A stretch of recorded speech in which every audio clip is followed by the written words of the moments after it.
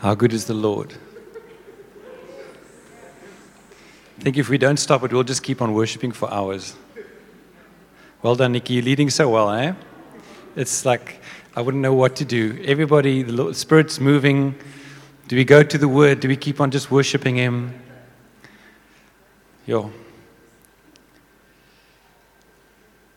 But as a leadership team, we felt this word in our hearts for some time now, and I actually prepared it for this leadership camp we had for the leaders. But I felt the Lord nudge that it's for everyone, and it applies to everyone.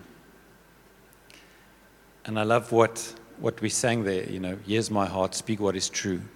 It's a two-way thing. We surrender our hearts. We're saying, here, I'm making myself vulnerable, and then asking the Lord to respond by speaking what is true.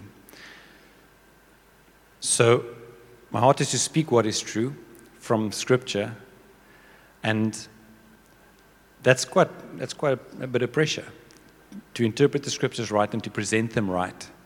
And if you think I don't, come and talk to me. So I have the job of speaking. You have the job of receiving and responding. So we both have a responsibility tonight. You're not on the stands, on the bleachers, watching the game. You are in the game. There's an engagement here. I'm speaking what we believe the Lord is saying, and you are hearing and responding to it in your heart. It's a two-way thing. 1 Thessalonians 2 verse 12, it said, we pleaded with you, encouraged you, and urged you to live your lives in a way that God would consider worthy. How's that? Let me just check the time. How's that for a call? Live your lives in a way that God would consider worthy. What would that life look like? And what's really being asked is, what is pleasing to the Lord, and can we live that way? And wouldn't that be a cool thing to wake up with every morning? What's pleasing to the Lord? Lord, I want to live that way. So what I want to talk about tonight is who you are is more important than what you say, or more important than what you do. So if there's a problem in this body, this part of the church, and Andrew taught us this, if there's a problem in this body, go look in the mirror. Because often it's because of one of the leaders' example. Something we are doing or not doing, or we're supposed to be and we're not, and that manifests amongst people. There's just a spiritual dynamic. It runs from the head to the rest of the body. That's how it works. And we were taught we are an example in everything we do. Therefore, be a good one. So tomorrow, if you're stuck in an elevator and somebody asks you, hey, did you go to church? Yeah, what did you speak about? What was spoken about? The précis of it is, be an example in everything you do. Be a good one. If you forget everything else, is that word. I heard a friend of mine say once, children learn in 3 ways. Example, example, and example.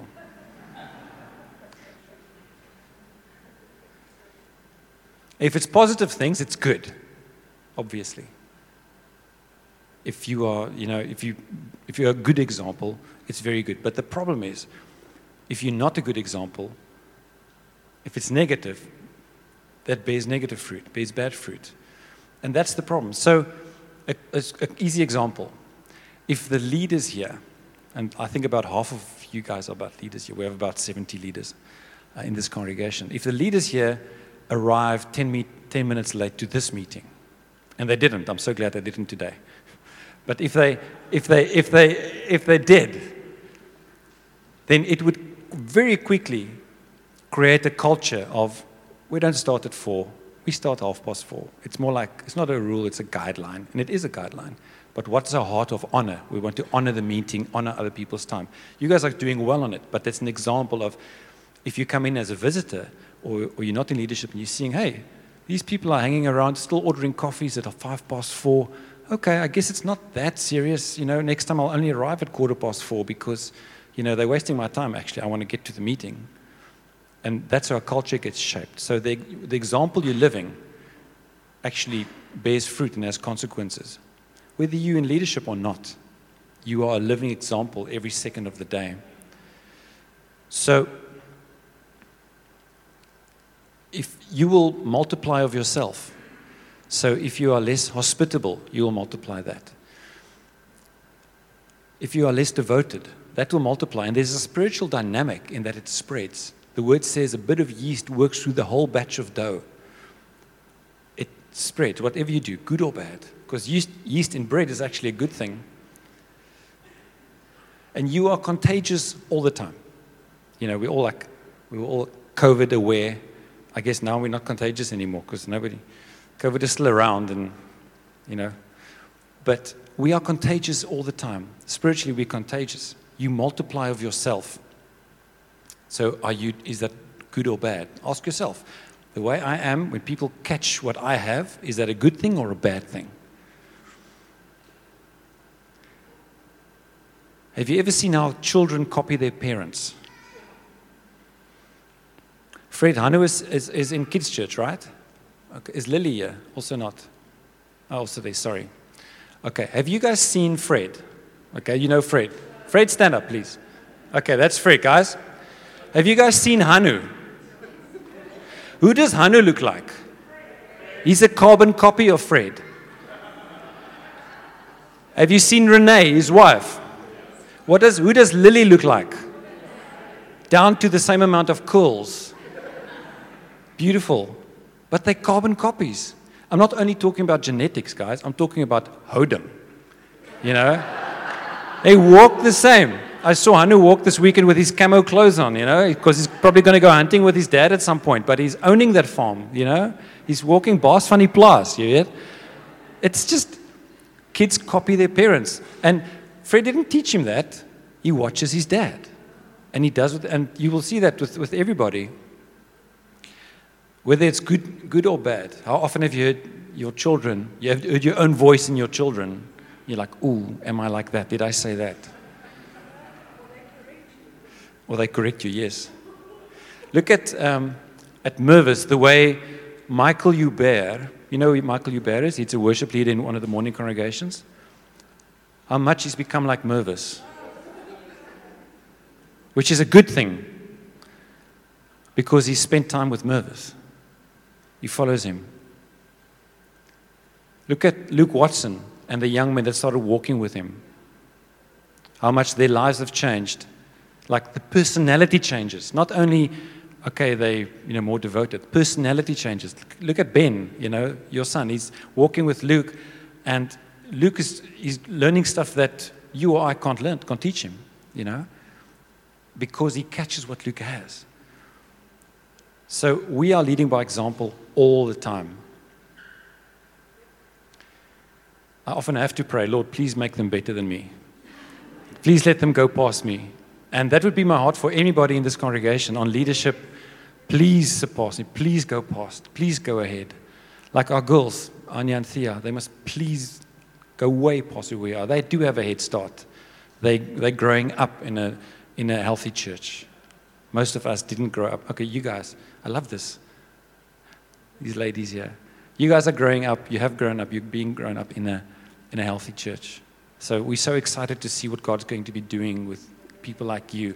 We don't know what the world hasn't seen that. The world hasn't seen, they're starting to see now. But children getting born into healthy churches, growing up, then taking authority and living life like that. We have to lead by examples, guys. So that's the intro.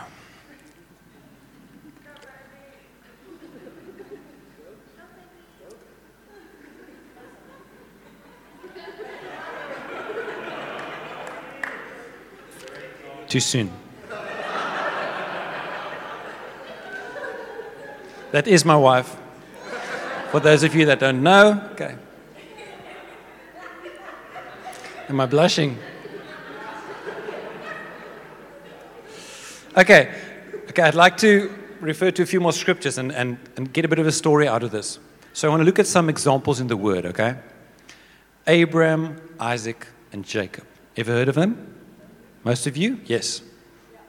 Abraham, the father of the faith, right? Faith was accredited to him as righteousness because he believed God. God spoke to him and he went, okay, I believe you. He committed to it, strong faith. People say, people refer to Abraham when they talk about faith, right? A man of faith. He received his promises directly from God. God spoke to him. That's not really what I want to talk about, but I want to set the scene about how a faithful man he is and how he had reason to be because God spoke to him directly. He could stand on it, and he was promised all these amazing things. Now, I don't know if I should. Okay, I'm not going to read this through, but it would really be good if you could read this through. Genesis 12, verse 10 to 20. So if you're taking notes and you want to work this stuff through, but I can assure you this is what it says, okay?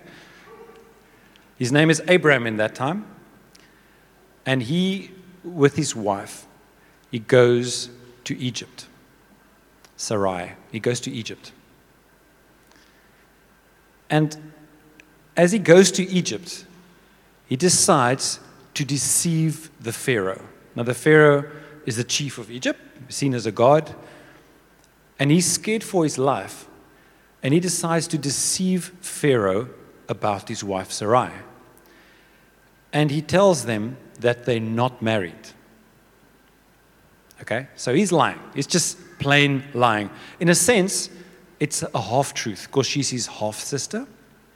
So that's what a very good lie is. If you really want to lie well, make it mainly truth and add in a little bit of a lie. That's what Hitler said. A real, like rat poison, I digress now. You know what rat poison is? You know what rat poison is? Rat poison is 99.9% really good rat food. Okay? Good rat food because they want to eat it. It's 0.01% poison. Arsenic or cyanide, I don't know what they put in there, but it's bad. Don't eat it, okay? But what I'm saying is it's mostly really good food, and it's a little bit of poison, and that kills rats. Same with a good lie. Mainly truth, a little bit of poison, and it kills. Satan knows that trick very well. He knows it so well. That's what he did to Eve. He repeated everything God said. He said, but did God really say this? And he sowed one little seed of doubt. And Eve stumbled, and Adam actually was apathetic. He went with her, and he said, okay. Okay, back to this. So he tells a lie like that, and he says, she's my sister. And there's something about deception, eh?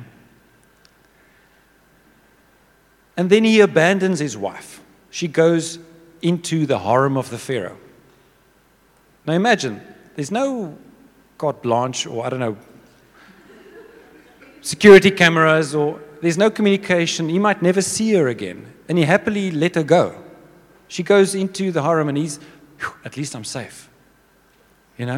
For self-protection, he abandoned his wife. It doesn't sound like the great man of faith, the father of our faith, father of the Jews' faith.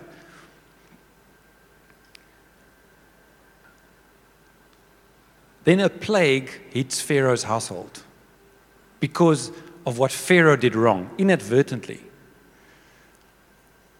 And I mean, if you read it, you know the story. And Pharaoh said, why didn't you tell me? I'm so sorry. I was being plagued. This sucks. Take your wife. You should have told me. And instead of punishing Abraham, he rewards him. How's God's mercy? He messes up and he walks away with riches. He gets all kinds of riches, gifts and protection. Protection by the Pharaoh. He gives him a protection duty or whatever you call that protection detail. And gifts and riches from the Pharaoh just to, please go away, I want this plague away. How's God's mercy? Even though it's bad character, he's a liar, he's deceiving, abandons his wife. Okay? Abraham. Interesting also how the marriage covenant was respected in those days. He's the Pharaoh, he's basically a god in his own eyes and in the Egyptians' eyes. And he finds out that this lady in his harem is married. And he goes, they're married. I can't touch it. Imagine if people approached marriages like that these days. Imagine that. Okay, moving on. Abraham moves away. He goes to the Negev desert. And he encounters another nation with the king Abimelech. Same thing happens. You think he would learn his lesson. He lies again. Okay? Again he says, I'm not married. And he abandons his wife again. Imagine what she was like. I told you, this is not, he abandons her again. And this is now, this second time is after God promised Abraham his legacy, his ancestry. By this time he'd met Melchizedek along the road. Melchizedek blessed him, so he was getting all these assurances, and still he does the same thing. This was even after Abraham reasoned with God about Sodom and Gomorrah. You know that story? Where he said, okay, Lord, please save them, please save them. And eventually God pours fire down, and he sees this. He sees God's power. He knows how powerful God is. He knows how intimate God is with him. And he saw those cities destroyed. And still he goes and lies the same lie for a second time with a different king. And he abandons his wife again. Father of our faith. Okay? He also makes, her name has now become Sarah. He also makes her become deceptive. Because in verse 5, she acknowledges, yes, he's my brother. So because of his actions, he's causing her to stumble as well. See how this escalates. How his character crack repeats and starts affecting others. So I'm still on example, guys. Again, the marriage covenant is respected. Imagine, and this was said, what Abimelech said. God told him in a dream, he said, you are a dead man, for the woman you took is married. He didn't know it because he was innocent in this case. The king gets this dream. God appears to him. You are a dead man, for the woman you took is married. Imagine if adulterers hears that today. Huh? You look at another married lady with lust, and God goes, you are a dead man, not because of anything else, because she's married. How precious is marriage? And as a consequence, all the women in that household were struck with infertility. This must have taken a while for them to find this out. But this was not a weekend, weekend at Abimelech's. No, it wasn't that. This was a season where they were struck with infertility, And again, they ask Abraham to leave with his family, and he leaves with more riches and more blessings. Yeah, maybe, yeah.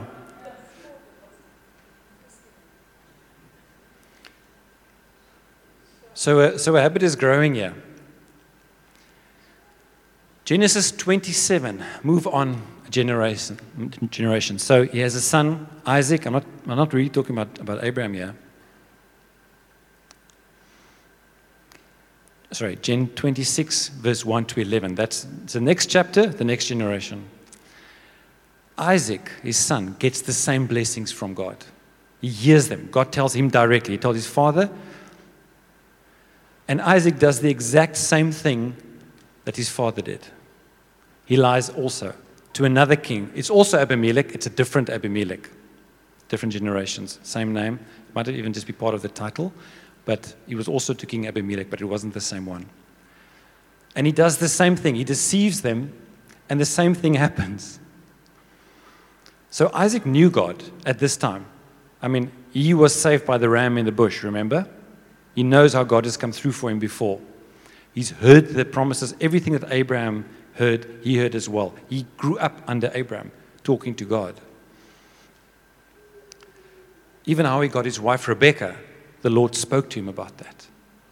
So it's not like he didn't know what right and wrong is. He didn't know, not like he didn't know God. God was with him, and still that character, that crack from his father comes through, and he does the same thing. He lies.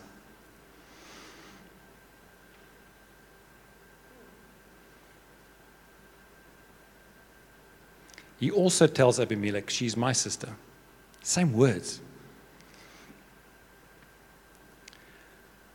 So his father was a bad example, but it doesn't mean that you would always then become the product, the victim of that. It just means that he had a predisposition for that.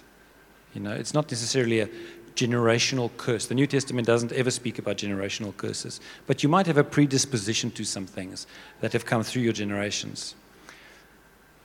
So in Genesis 27, Isaac's son, Jacob. What does the word Jacob mean, the name Jacob? Deceiver. See this line? Third generation. Jacob, the name means deceiver. He deceives his brother Esau.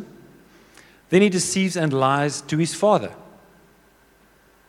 And his mom, Rebecca, was also part of the deception because she tells him what to do to deceive his father, just like Sarah was in the deception. Can you see how this crack runs? One lie leads to another, and it starts a series of wrongs. And the point is, in spite of all God's promises, you are my man, I'm going to build this nation through you, and he did. Their behavior, the cracks that they had, shaped the next generation.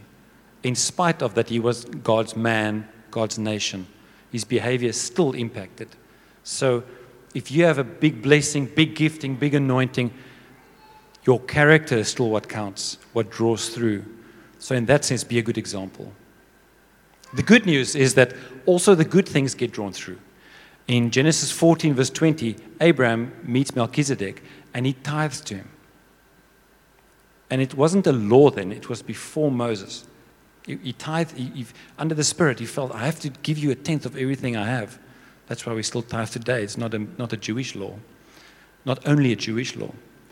And then 3 generations on, in Genesis 28, you see that Jacob tithes to God. Jacob tithes to God.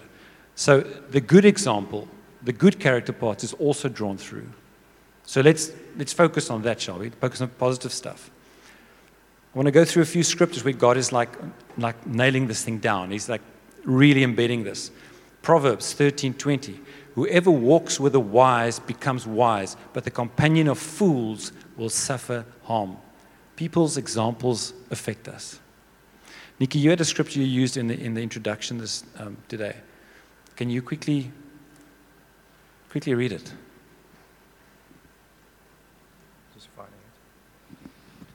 It's 1 Timothy 4, verse 16 says, watch your life and doctrine closely. Persevere in them, because if you do, you will save both yourself and your hearers. You'll save both yourself and your hearers. Now, Nikki didn't know what I was going to talk about. Watch your life closely, your conduct, your example, because if you do, you will save yourself and the people you affect. Can you guys see this thread?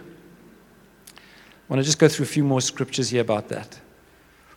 Make no friendship with a man given to anger or a wrathful man, lest you learn his ways and entangle yourself. Because this principle applies. That's in Proverbs. Galatians 5:7. Paul speaks to them and he tells them, you were running well. He's commending a church here. A whole church, not just one person with a character, a church culture. You were running well. Who hindered you from the truth? This persuasion. So they were getting persuaded. This persuasion is not from him who calls you. A little yeast works through the whole batch. Culture shifts can easily happen in a congregation. Easily. Example, example, example. Who you are is more important than what you say. Example, a deacon.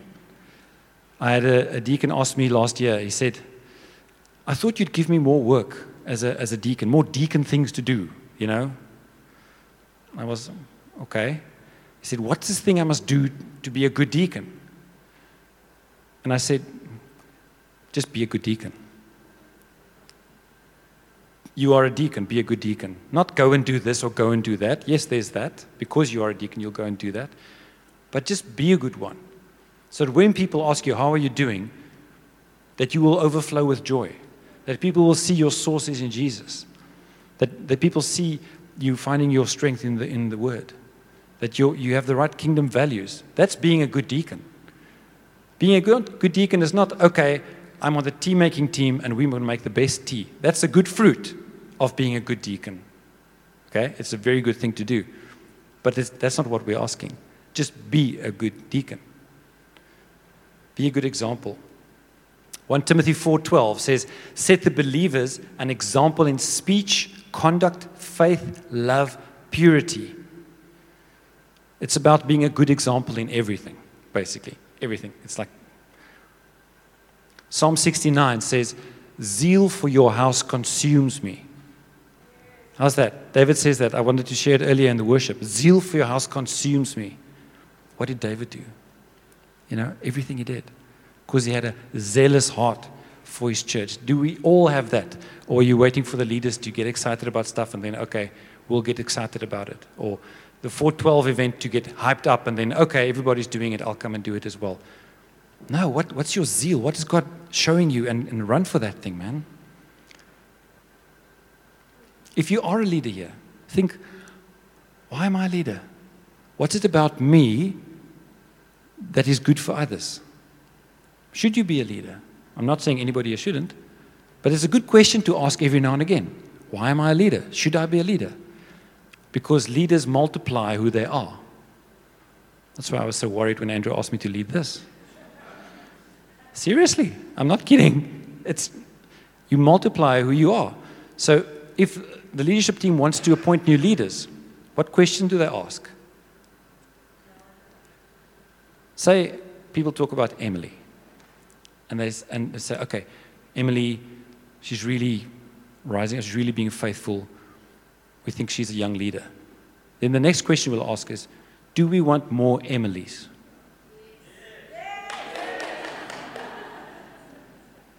That's the question guys ask. Do we want more people that are good examples? Yes, the leaders.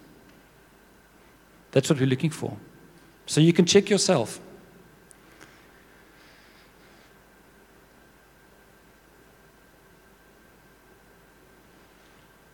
I don't want to go too much into the rest of this. This 412 event is a good example of an opportunity to be a good example. It's just one of them. And you can check with yourself, like, where am I a good example, where am I not? And with the people you're accountable to, ask them, what do you see in me that is a good example, and what is not such a good example? Where can I improve? Because we all can, all the time. Even just in being accountable. So if you don't know who to ask, that's an example you need to polish up on right now, if you can think about it. There's nobody I'm accountable to. Nobody that can speak into my life. Nobody that knows me well enough. Something to change. Intimacy with Jesus is a great one. If you can have a good example of intimacy with Jesus, you will draw others into that. To rely on Him as a source. Not our abilities, not our ideas, our anointings, our giftings, but relying on Him. If we are people that will do that, Psalm 21 says, my strength comes from the Lord. Zechariah 4 verse 6, not by might, not by power, but by my Spirit, says the Lord. Are we people that do that? Because if we are people that rely on Jesus for our strength, on the Lord for our strength, this place will explode. Imagine everybody coming in here solely trusting Jesus.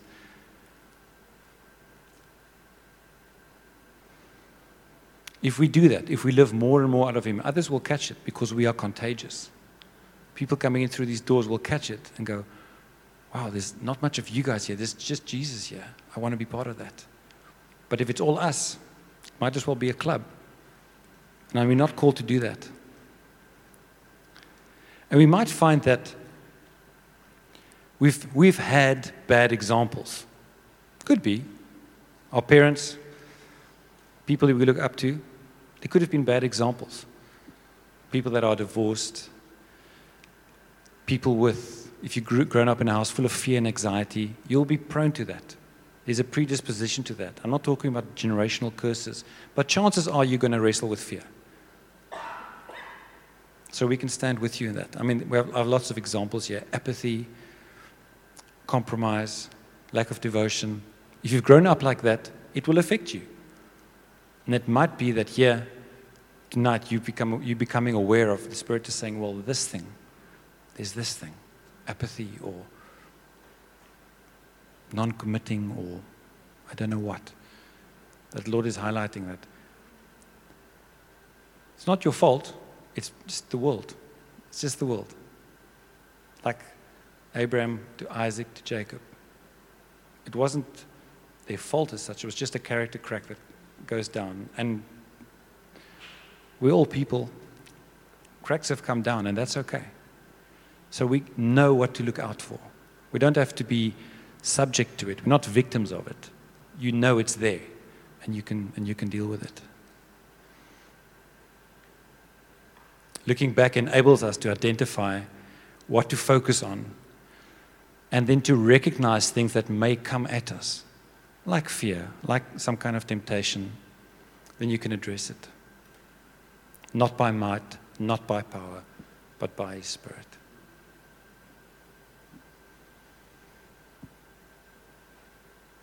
Nikki, what do you want to do?